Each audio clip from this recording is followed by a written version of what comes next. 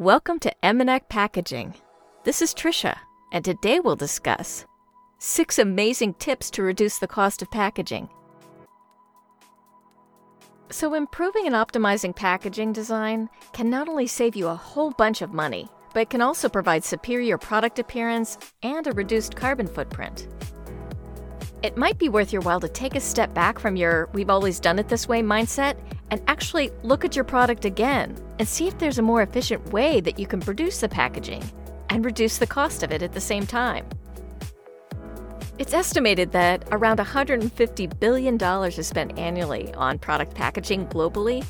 So it might be worth your while to go back and look at the packaging that you have, your current packaging, and see if you can save some money. Because $150 billion, that's quite a bit. So without further ado, here are 6 guaranteed tips to reduce packaging costs. The first tip is, make it lighter. Most products' packaging is made of paperboard. Paperboard's what most product boxes are made from, and it can get costly.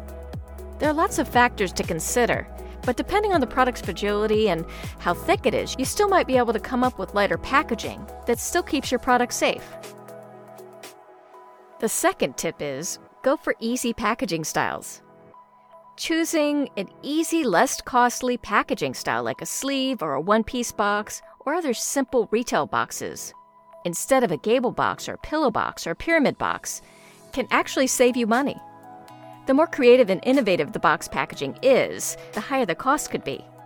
So easy packaging styles will help lower the cost and also save you time because it'll be quicker to assemble. The third tip is buying in bulk. Unless you're just starting out, you should always buy in bulk because that is the best way to save money across the board. Whether it's paper boxes or cardboard boxes, make sure that you choose a vendor that will offer you a bulk discount. The smaller the order, the more expensive it's going to be, and the less likely the vendor is to give you a discount. But if you buy in bulk and you do a long-run order, the vendor is likely to give you a larger discount. And the fourth tip is, grab the occasional sale.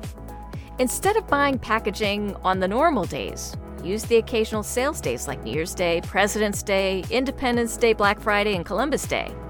Most companies will offer you maybe a 30% or even more, 50% discount on packaging orders.